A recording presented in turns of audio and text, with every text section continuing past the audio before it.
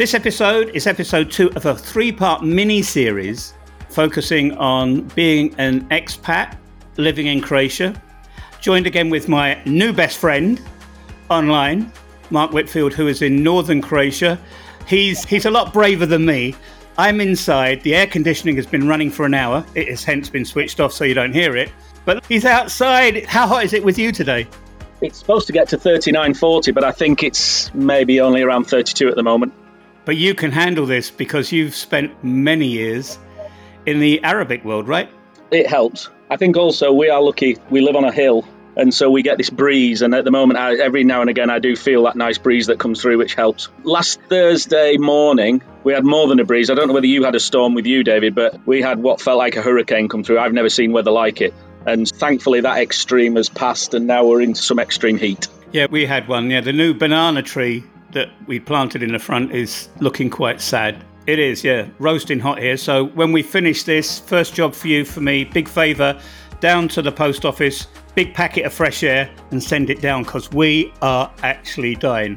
Okay, this second part of our 3-part mini-series is about starting a business in Croatia. I don't know how many Brits have done it, are doing it, or how many have been successful or unsuccessful. But I know that you've taken the courageous leap to do that with your glamping business. I wondered why it was called Villa Trilogy.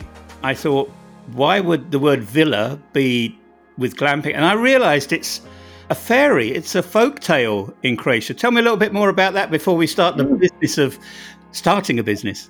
Yeah, we digress. Yeah, we knew we were starting this business and we were looking for a name which we felt, I suppose, encapsulated what we love about this area. And so we were doing some research and I don't know, I think I stumbled on it. The viol, which of course in English isn't a very nice word, but viol means fairy and vila is the plural, so fairies. And the fairies, the vila in Croatian folklore, they are found in either in water, in the land and forest, or in the air. Typical kind of fairy mythology. They are represented through these areas, and they've got a dark side, but also a beautiful side, and all the usual, I think, quite interesting aspects of that kind of mythology. But the idea that they are represented in the air, in the land and in the water, I think for us was really quite important. And this area is really all about the water. Moria has got the river Mora and the river Drava at the top and the bottom. And obviously the land is massively important as a wine growing region. And then when we think about the air, the cloudscapes here, and it's a big sky here. And so we just felt that was a nice representation. So what motivated you to start a business in Croatia as an expat? I think some of this was answered in the podcast that we recorded last week. We, as I've said before, we knew we'd always want to settle in Europe, and we probably were trying to make sure that what we didn't do was do that kind of expat thing. I use the word expat all the time. I feel like I should call myself an immigrant, actually. We've had this conversation, David. But we didn't want to be the kind of people who lived in the house on the hill, which literally we do live in the house on the hill. And I think literally people down in the village probably know us more than we know them to some extent, because we are the people who bought the house on the hill. But we didn't want to be separate from the community in that sort of sense. How you get involved in a community like this, there are a number of ways. And if we'd moved to, I don't know, Benidorm or the Dordogne or somewhere with a bigger British immigrant community, the way you involve yourself in those communities is by joining some of the local societies that the expats run in those communities. Here, there isn't that. Here, you're very much, it's a Croatian village. It's a Međimurje has some of the Brits that we know and some other people from other parts of the world, but very much it's a local community. So you have to ask yourself, how do you connect with that community? And for us, choosing to run a business here was a way to connect us with that community, which we feel like it's done. We've got some lovely Dutch guests here at the moment, a lovely family from The Hague. And we also get a chance to connect them with the local community through recommendations. They've gone down into Čakovec today to visit the castle, and our recommendations in terms of restaurants, the kind of thing you do, David. So we have that connection. The business gives us that connection. And when we moved here, we didn't want to just disappear and live in a little isolated bubble. We wanted to have that connection with the community. Last week, I was in Travnik I was invited to go and explore that town, the former capital of Bosnia, for 180 years. And I was thinking about putting questions together for this particular episode. And I said to Ben, the young man that invited me down, this is a new business. He said, yes. I said, Bosnia and Herzegovina is notorious for its bureaucracy. In fact, sometimes I have the feeling they don't want people to set up new businesses. It's like climbing the north face of the Eiger with no climbing equipment. And he said it's not so bad, it's getting better all the time. What is it like? Could you share some of your insights into the process of setting up a business in Croatia? One or two of the challenges that you might have faced and what you had to do to overcome those challenges. Yeah, I think, first of all, I think we should put a disclaimer on and say that I'm not an expert in Croatian regulatory or legal contexts. So this is anecdotal, and other people will be better qualified to support people who might think about starting a business here. I think that maybe like Bosnia and plenty of other countries in what is the kind of was described as the new Europe to some extent, I think they have regulatory, legal and administrative challenges in relation to in the structures and frameworks around operating businesses. I don't know where that comes from historically. I can make lots of assumptions about why it's so bureaucratic, but it's definitely there. And put us to one side for a moment, and I'll come back to us, but if I talk to local people about starting businesses, they very much feel like there are barriers, but there are so many hoops to jump through, let's call it that you wonder whether it's worth starting. And I think that's the biggest pressure for people, is whether they can be bothered to start because they know there's going to be lots of hoops that they need to jump through. And I think it's quite restrictive. In the UK, I think you can register a company with Companies House, get yourself started and basically more or less do what you want within some certain health and safety regulations and so on. Here, it's much more controlled in starting a business. As it was described to me the other day, you could get a business, a license to sell beer, but if you want to sell the peanuts with the beer, then you probably need to get a different license for the peanuts than you do with the beer. It's a trivial example of what feels like really heavy licensing and things you have to jump through. So that's how people feel here. It's prohibitive, and I think it kills some of the entrepreneurialism that this country probably needs and deserves. From our perspective, I've described it to Croatians as like, in the UK, I would say if you hit a brick wall, we have that saying, don't we? You hit a brick wall and there isn't anything more to say about that. In Croatia, I think you'd hit a brick wall, but then you find, there's a little bit of the wall you can climb over. There's usually a way through, but you have to be patient and persistent, I think, in order to get to the end of the process. And I think you can go on a journey where there are times where you feel like you need to give up, but you just keep going. And there's a saying in Croatia, one more piece of paper. It's like everything is just one more piece of paper. So you basically are always completing one more piece of paper or finishing something to give somebody a piece of paper in order to get to the end of it. So I think you have to be ready to be belligerent and to be focused and persistent to get through what is quite a bureaucratic process.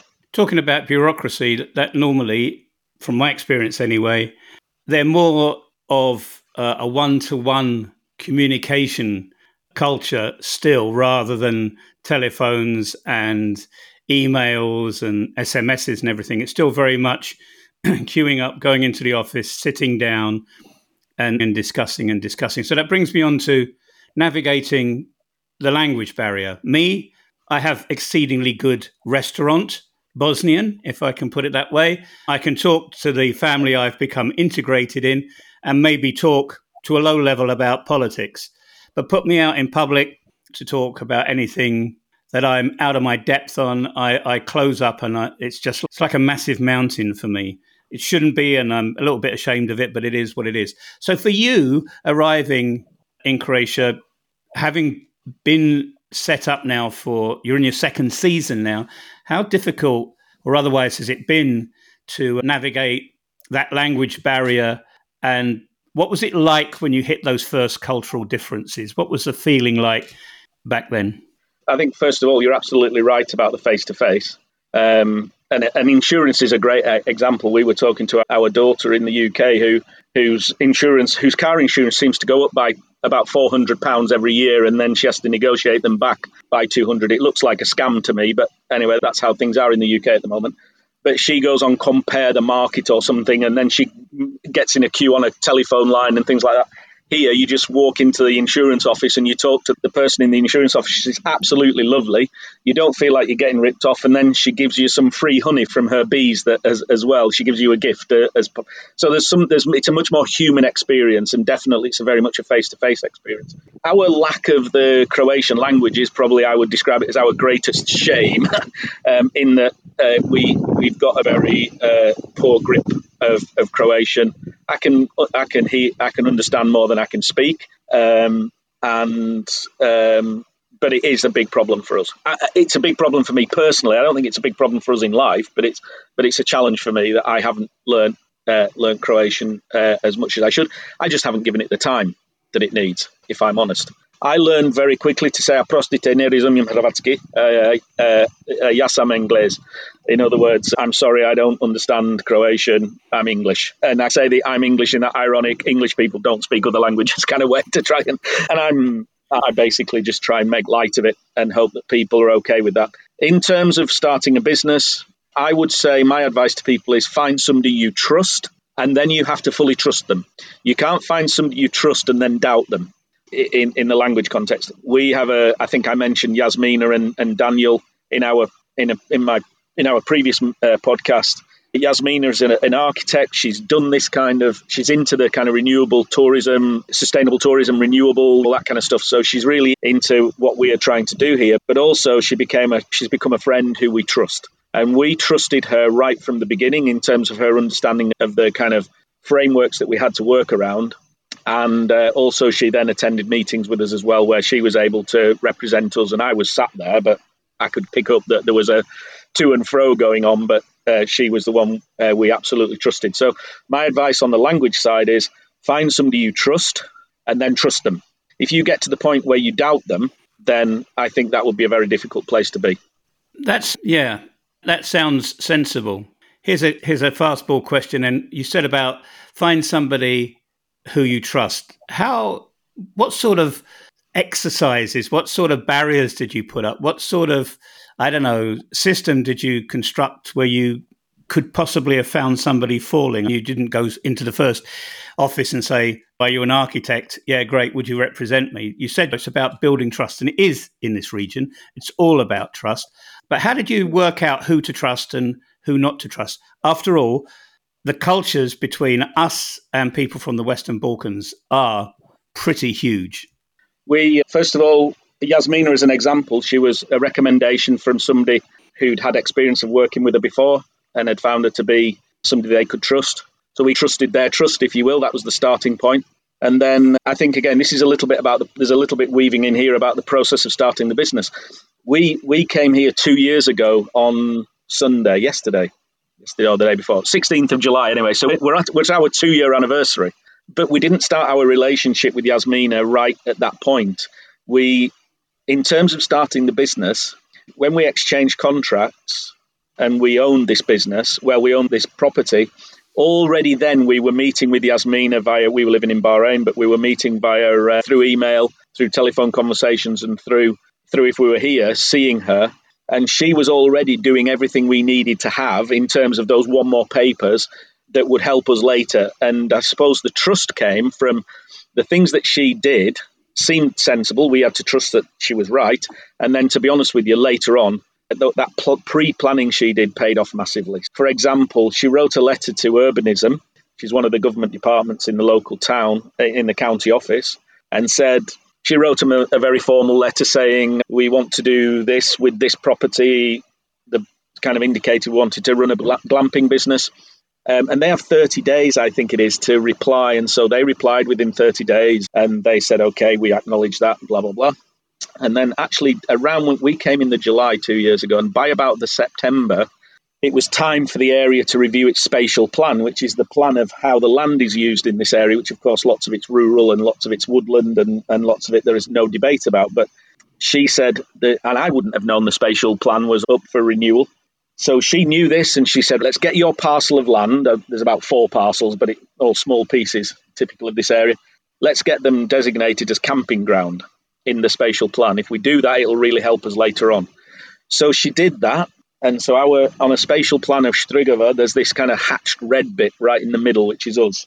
Everything else is either agricultural, industrial, residential, and then there's this weird coloured bit that's the bit that's our camping ground.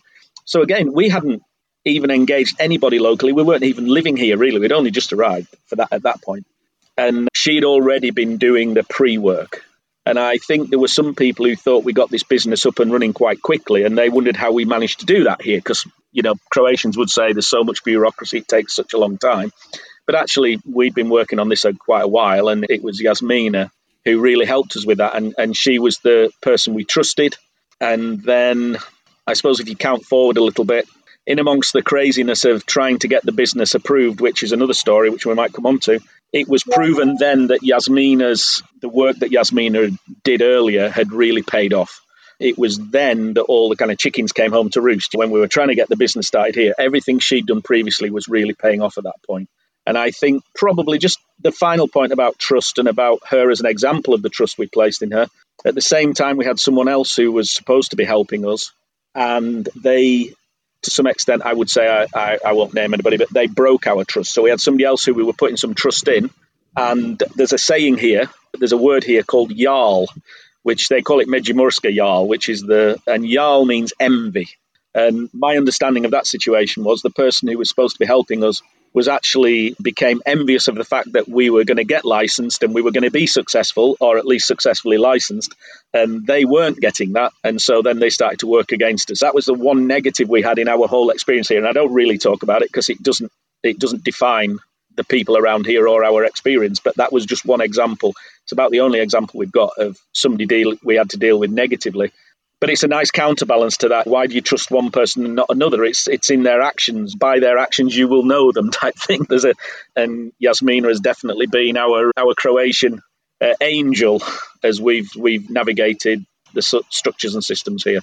I follow some people that blog about their experiences of moving from the United States to Portugal. And yeah, the Portuguese culture and the United States culture, that just doesn't jive. Portuguese are very laid back. The Americans want everything done in a second. And it strikes me now that the Americans are the least polite people because they keep writing about why is it that you have to say obrigado and then about 20,000 words afterwards before you start a conversation. But I don't want to talk about that. But one of the things that came up was suppliers. People are getting their houses built, maybe starting a business in Portugal. And of course, you need suppliers. And they're just moaning all the time about how they have to deal with suppliers in Portugal for their projects. Now, you and I, quite a long distance away from Portugal, in a completely different culture from Portugal. I haven't started a business, so it's going to be interesting for me to find out about this, although I suspect I know what you're going to say. But how has it been for you to find good suppliers and to get what you feel, it seems to me, what you feel like is so important, that trust between you and suppliers? So how easy, or maybe not so easy, is it when it comes to using suppliers to start your business? Because obviously you can't do everything yourself. Yeah, it's a good question. First of all, you can't do everything yourself, but we have done an incredible amount of the groundwork here ourselves. So I would say a pretty scruffy DIY guy, but it means I can do some of the scruffy work. If I don't, I can do quite a bit myself, and I do that. And I think that's been really helpful because it's meant that we could move certain things forward. The one thing I never want to feel, maybe this is because I'm a Yorkshireman, but I never want to feel like I've been ripped off. And I think we've paid pretty competitively. We may have paid 15, 20% more than I should have paid in some occasions or whatever. I really couldn't care less. For me, one of the things we did with suppliers is we built relationships with them again. We took their advice. I basically pretty much paid them what they asked for. But I don't think I'm stupid. So I don't think we paid over. And I did sense check some of those amounts with other people. And they would tell me, yeah, that sounds about what you would pay here, blah, blah, blah. I think we always engage very positively with people, plumbers, electricians, whoever. We help. We had good local support. I had a young guy here who's a university student and who's very handy, and he helped me a lot. And he came to building materials, yards and things like that, and spoke to them and got me some nice discounts and everything like that. So we had, again, using other people who had the language, which was really helpful. So that was helpful. Building relationships with people, listening to their advice, being glad of them being here, turning up on time. Generally speaking, we've had no problem with that. Paying people on time. We don't like leaving money out there waiting. We like to pay people to the point where actually we almost feel like we are annoying them by saying we want to pay you. We've got a painter and decorator who actually lives just behind me here down the hill. Absolutely beautiful family. Did loads of the painting of the outside of the house. This wasn't to do with the business. And I can't get him to give me a bill. Oh, it's okay. It'll be all right by the end of summer. And he'll give me a bill. We've agreed prices and everything. But we are really keen to pay people on time and give them, and we don't take the mickey out of people in that way. Listen to their advice, as I said. And there's a real problem in this area with a lot of the skilled labour has tended to go to Austria and to Germany and away. So it's really difficult to get people. But I have to say, we've done okay. People have come, done what they were supposed to do, helped and supported us. And I think people genuinely, they're so enamoured by the fact that a British couple have come to live in Medjugorje, and we love Medjugorje as much as they do. And I think that makes people say, we want these people to be a success, so let's really work with them. So that's how it's felt for us. You're in the tourism business. Tourism does need, I know it's very much a word of mouth. The recommendation is the top thing that can help you. But on the other hand, there are other things to factor in: local tourist organisations, the Department for Tourism for the country. And Croatia is still, I think, still going to try and rebuild what it was before the conflict of the 1990s, where it took a massive hit. And we've discussed this in the previous episode about the Adriatic coast. You're a completely different area to that. How easy has it been for you to say to Croatia, and by Croatia, the municipality or the county or whatever, hey, I'm a Brit, I'm here, what can I do for you and what can you do for me? Has the relationship building been easy, or do they just look at you and a little bit of a handoff sort of attitude? No, I think generally speaking, we've been warmly welcomed. I think we said in the last, I'm sorry about the bells, it's 12 o'clock, this is what happens. I think in the last episode we talked about the relationship we built with the local mayor and with the local tourist information and so on. So they were always very supportive of what we've done. I think the biggest challenge, again, going back to this podcast is about opening a business. Probably the biggest challenge for us was, as we hit another hurdle, we had to, like another piece of paper or another, you have to ask yourself, right, how do I get over this? How do I get around this? How do I get through this? So, for example, with glamping as a good example, the regulations for opening and licensing a glamping business and getting 3 stars or 4 stars or whatever is all there set out, but it's ridiculous. Now, it's Croatian regulations, but I imagine it's fairly similar to other countries in the EU. I don't know. But, for example, you can get a business to license a glamping site, but only 30 or 40% or something of your pitches can be glamping. The rest has to be open camping, which we don't. That's like mixing two businesses, really, because you get a group of hairy bikers come and want to just chuck up a tent compared to the kind of luxury glamping that we're trying to offer. Not that I've got anything against a hairy biker wanting to chuck up a tent, but the two don't necessarily sit side by side. So we had to work with our local tourism in the Županja to really help us understand what was the best way to get the license for this place. So actually, whilst it's a glamping business, we'll never get glamping stars or anything because we're not licensed as a glamping business. We're licensed as a Robinson tourism business. Now, Robinson tourism, I think, is a fairly particular Croatian thing where it's like tourism that means that you can almost live under a tree in a sleeping bag with a compost toilet and running water from a standpipe, and you get a license for it. So it's very low level tourism. And so therefore the licensing is really simple. The places that you have for people to live in have to be natural material, which ours are canvas, so they're a natural material. So it's one of those brick wall or climb around. In order for us to do what we wanted to do here, which we've only got 4 tents, we've got other land down here to my left, but we don't really want to have people pitching tents on it. So instead of going for a glamping business, we had to go for a Robinson Tourism license, but then we offer everything that our glamping offers, and we don't mention that we're Robinson Tourism because we're not really. But local tourism office and everybody had to really help us work through that, and they did. They were battling to try and find a way for us to do what we wanted to do and to get around some of the bureaucracy and the hurdles to allow us to do that. So yeah, we were really supported in that.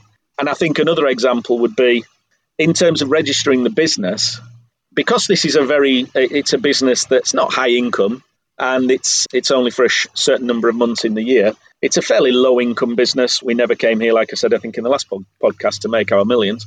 So there is a type of business here, which is an agricultural business called an OPG, so OPG. And it's like a farm business, and it's for people who grow a bit of honey or maybe sell eggs or whatever, small businesses, small farm businesses, which there are a lot in this region. And it's a fairly a simple tax, a simple way of managing your finances and a simple taxation system for small businesses. And they do another version of the OPIGA called a household. The Croatian word, I'm not sure, but they describe it to us as a household business. So we found that the best way for us to license this, because of the levels of income that we're getting, is this household business, which means that the taxation is very simple. Actually, it's pretty low tax. But also, you don't have to have an accountant. We do have an accountant, by the way, because we're navigating a system we don't understand. But you actually don't need to have an accountant. And it was the local Japania and so on who really helped us understand which was the best way through, which was good of them, because, of course, they could have just said, oh, you need to do it this way. And if you can't do it this way, then don't do it at all. But they really helped us. Actually, in the end, we are here as British citizens under Article 50 rights. So post-Brexit, we got pre-Brexit transition rights. But actually, to have a household business, you have to be an EU citizen. So it was a bit of a problem for us. But actually, about 3 years ago, when the UK voted to come out of Europe, Gilly began the process of gaining her Irish passport from the fact that her grandfather was from the island of Ireland. She has an Irish passport, so the business is actually registered in her Irish passport name rather than us as British citizens, because that was the way, as she's an EU citizen with her Irish passport, so she was able to register that household business. And I can still remember it, we were in the Japania, in the town hall office with the tourism people, and it was like, oh no, this isn't going to work. You're British, aren't you? You're not an EU citizen. And then we just brought out Gilly's Irish passport. What about? She went, oh, yeah, no problem. There was no second thinking. It was just like, yep, that's all we need. Fine. So they really helped us. And I think we are positive people. We are optimistic people. We celebrate this area. We are very effusive about how much we love it here. We're always very grateful to people who help us. Grateful to people. We go to social events in the village, and we're always very keen that the mayor... We're always very keen to make sure he realises how grateful we are for all his support and the support of others in the village. So I think you get back what you give to some extent, and so we try and maintain a good relationship with all these people, and we just seem to get good back. Yeah, being part of a local community is very important. Would you say, from your experience at the moment, and we'll just go on to about some of the key lessons learned and some tips from you, but just to jump forward a little bit, how important is it to integrate with the local community, even if there are things that might irritate you? First of all, the language barrier means that we don't integrate as freely or as easily as we might. So let's just be clear about that. Secondly, I think the level to which you can integrate in any community or society that you are not fundamentally from historically is questionable. So I think integration, for you, being with Tamra, it gives you a kind of in to the community in a way that as two immigrants, we don't have that same in.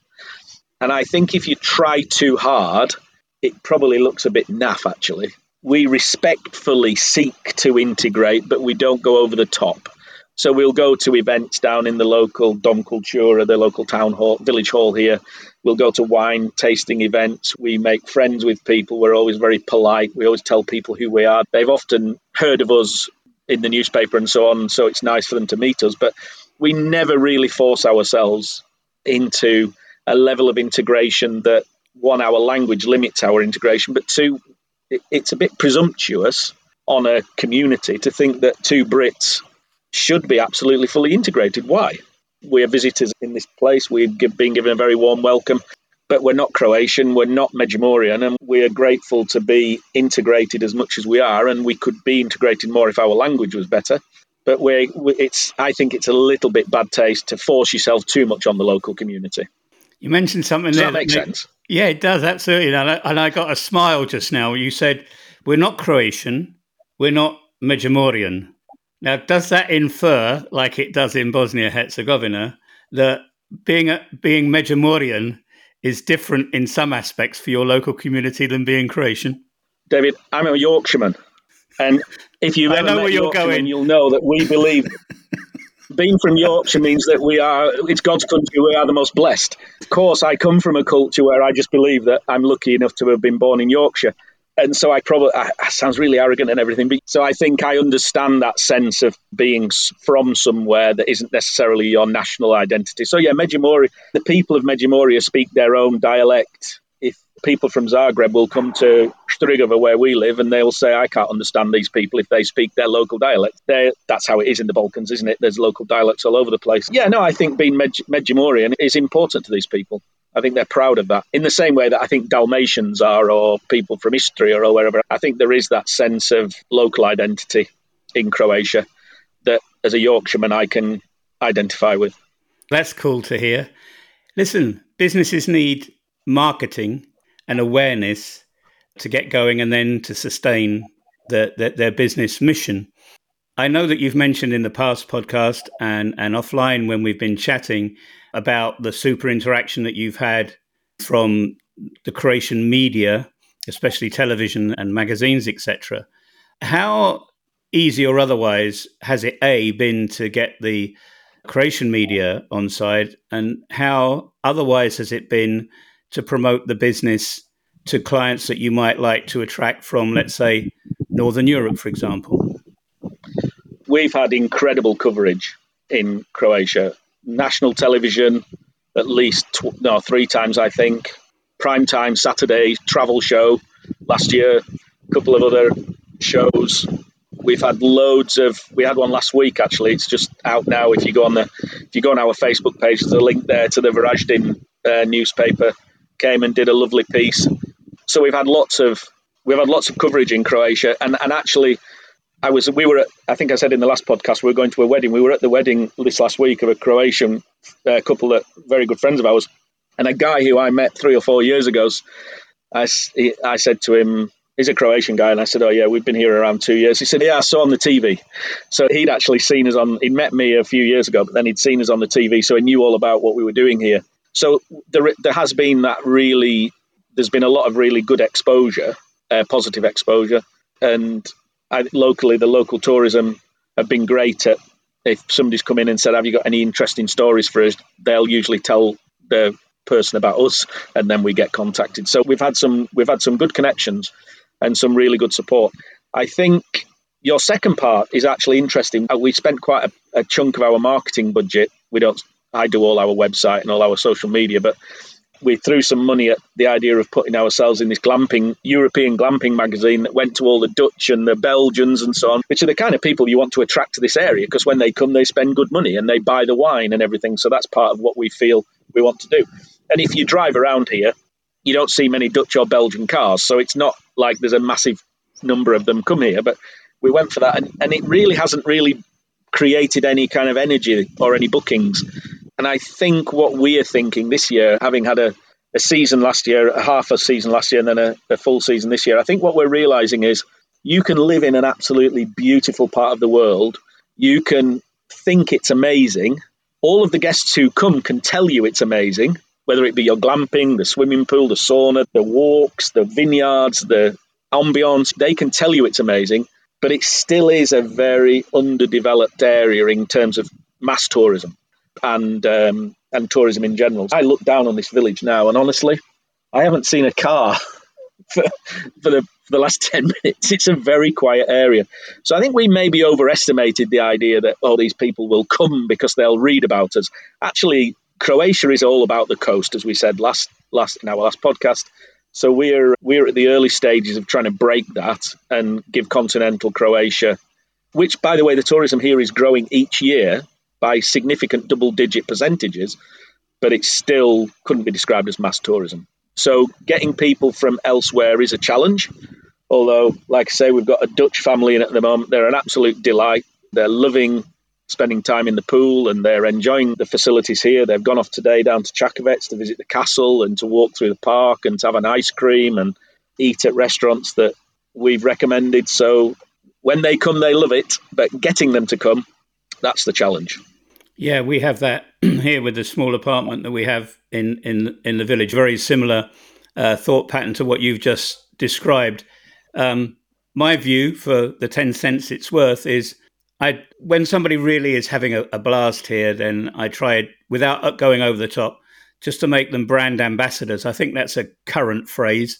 I'm not a marketeer, but a brand ambassador in the hope that when they go back, they'll refer somebody else. Mark, important time now for you. What are some of the key lessons that you've learned along your entrepreneurial journey in Croatia? There must be quite a few. And is there anything you wish you had known before you started the journey that you're on now? The first lesson, I think, and I think this is the same for any entrepreneurial journey in any country, anywhere in the world, but I think for us here, there is so much you can know and so much you can understand, and then you just have to jump in. You can't ever get everything in such a place that you could say, oh, let's do a feasibility study. And you could even pay somebody to do the feasibility study, and you could get all the data in the world that could tell you that Međimurje's, I know all the data, the Međimurje, the number of beds required to meet the tourism expectations needs to rise. We need another 700 beds in the next 3 years, all those kind of things. I can hear all that. But at the end of the day, does any of that all tell you whether you're going to be successful or not? It doesn't. So I think always, if you can get 70% of what you need and then go for it, I think you've got to do that. So never expect, especially somewhere like this, to be completely confident that you've covered all bases. That would be one thing. I think the second thing is, I think you've got to be ready to go on a journey that feels like the just one more piece of paper thing that Croatians say is actually the same anywhere in the world. You go and live in Abu Dhabi and you get your visa, and then you have to get your Emirates ID, and then you've got to go and get your driving license, then you've got to go and get this, and then you've got to go and get that, and then you've got to rent an apartment, then you always, wherever you move to, you always seem like you have to catch up on all those things that if you've lived somewhere in one place all your life, you accumulated over many years. And it's just the same here, really. You have to be resilient and know it is going to take one more piece of paper. Eventually we'll get through this. And you do have to be ready just to keep persistently going through that and not give up. I think the other thing is, I think you have to accept that you've never quite made full sense of whether, especially in a business like this, in a part of the world where there isn't mass tourism, you've got to accept you've got to be really flexible about pricing, about where you think your guests are going to come from, about how long your guests are going to stay. So we definitely don't let people stay for one night. We don't think that's the right thing. We think this year we thought we got our pricing about right. We think now maybe we're a little bit high. But then, to be honest with you, the weather we've had this year, it's beautiful now, but we've had a really weird year of wet weather and things. I don't think people think about staying in tents when March and April was quite wet, and then we keep getting these kind of weird showers and things that have meant that it hasn't felt settled. You just have to rock and roll with it. You have to be flexible. And I think that persistence and flexibility are really important. And I think the other one, which we've talked about a lot, is find people you trust, but then build relationships.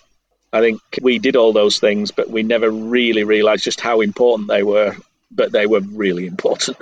Finally, as we get to wrap this up, somebody's listening to this who, let's say, is in the United Kingdom because we're both Brits, we're both from there, or maybe elsewhere, but let's concentrate on the UK. If somebody is sat back in, I don't know, pick a place in Yorkshire. I don't know, Skipton. Okay, so there's somebody watching this or listening to this in Skipton and says, I want to do something new. I want to get out of the rut that I'm in and look at this guy. He's one of us. He's a Yorkshireman and he's gone. I want to go to Croatia and I want to do that. Are there opportunities still for people to start businesses in Croatia that aren't EU citizens? Because I know immediately when you said that your wife went, bong, there's my Irish passport, they went, hey, neighbour problema, no problem. When do you want to start? Not that Exactly. easy. I know it's not that easy. But for others, are there still opportunities? Is it only tourism, or are there other things that you've realised with your entrepreneurial vision that, wow, people could be doing that or people could be doing that? Are those things still available to people? I think to some extent it is complex, though. So if you're coming here as a third country national and starting a business, then there are all kinds of rules and regulations about the kind of businesses you can start, the kind of ownerships. I'm not saying I'm an expert in any of this, so I wouldn't want to give any advice. There are good people who can give advice. There's a website called Expats in Croatia. I think there's a lady there with a team who she seems to do a lot of really good work helping people. So there are places that you can find expert advice to help you. There are rules around how many Croatians you need to employ and things like that. And so there are all kinds of rules. There's now a digital nomad visa, which seems quite popular with people. So that's a particular type of visa that allows people of certain, obviously in that digital world, to be able to come and live in Croatia. I think Croatia is still not an easy place to do business. I think if I needed to open a business and make a living, there are places I would go before I came to Croatia to do that. I'd start a business in the Middle East, somewhere in the UAE, where tax is low and regulation is probably more regulation than the UK, but it's more permissive. So I don't think Croatia is an easy place to come and do business. And I'm sounding really negative now, and I don't like sounding negative. But for us, this business was a means of us staying in Croatia. It was here. It was a business that was for a lifestyle purposes works for us. We were lucky that we got Article 50 transition rights. If we hadn't have got that, we'd have had to do it all on Gilly's Irish passport anyway, which would have given us the same outcome. But if you're a third country national from the UK and you want to come to Croatia, there are ways to come to Croatia with all kinds of issues of making sure that you've got income guarantees and so on. But it's not as easy as it used to be. And it's the tragedy of Brexit. Anybody who knows me knows I think Brexit was a crazy thing. And those who voted for Brexit can continue to say that they got what they wanted, which is fine. But one of the things they did was they stole from British people the opportunities that were presented by being part of the EU. So I think it's still a really tough place for a third country national to come to and do business. Rather negatively, I apologise. No. I think that's the reality. No, the thing is, it's got to be said, because too much of what is seen on the internet puts a silver lining on black clouds. Do you know what I mean? And I don't think that's fair. So at least if somebody's watching or listening to this, they can go, whoops. So when they do come, if they want to try it and it's not that easy, at least the two of us can say, we didn't lie to you. But at the end of the day, you got the truth. I would say that people should come and spend time here. It's what we did. We spent enough time here to find out where we wanted to live. As we've said in previous podcasts, we spent enough time here and getting engaged with the right local people to understand the context. So I think anybody who might be interested in coming to Croatia needs to spend time here and understand it before they actually did it. That leads nicely on to the next episode, which we're going to talk about lifestyle, because that plays a significant part in your life. It's not all about being a business couple in a beautiful part of Southeast Europe. There is the lifestyle that goes behind it. And I think that's exceedingly important, which I'm really hyped and stoked at the moment to talk about, because that's where I think you and it's the lifestyle that makes us have more smiles without giving too much away for the next edition, which you have to subscribe to the podcast wherever you find it to get that. It's been 23 years since I didn't have a day with a smile on my face. Since I came here, through all the sort of nonsense that life throws at you, I've smiled every single day, which is something I can't say too much before. Would you agree with that? Yeah, look, I think if you make a decision to do something that gives you a particular lifestyle, then in a sense it's not inevitable that will be the thing that makes you smile. But in a sense, you are Gilly and I always say we are responsible for creating our own future.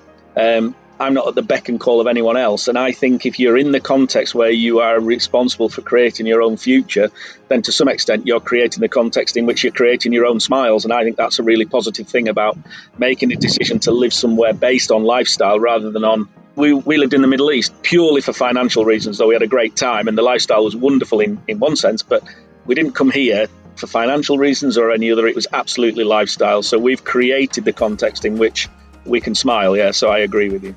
So Mark is a happy man. Today. No, I am, yeah. Most definitely. Okay. I'm going to let you get on because I want you to get out of the sun because I know that you've spent years in the Middle East and you most probably can handle it. I'm looking out of our window and it's just... And when the cats start...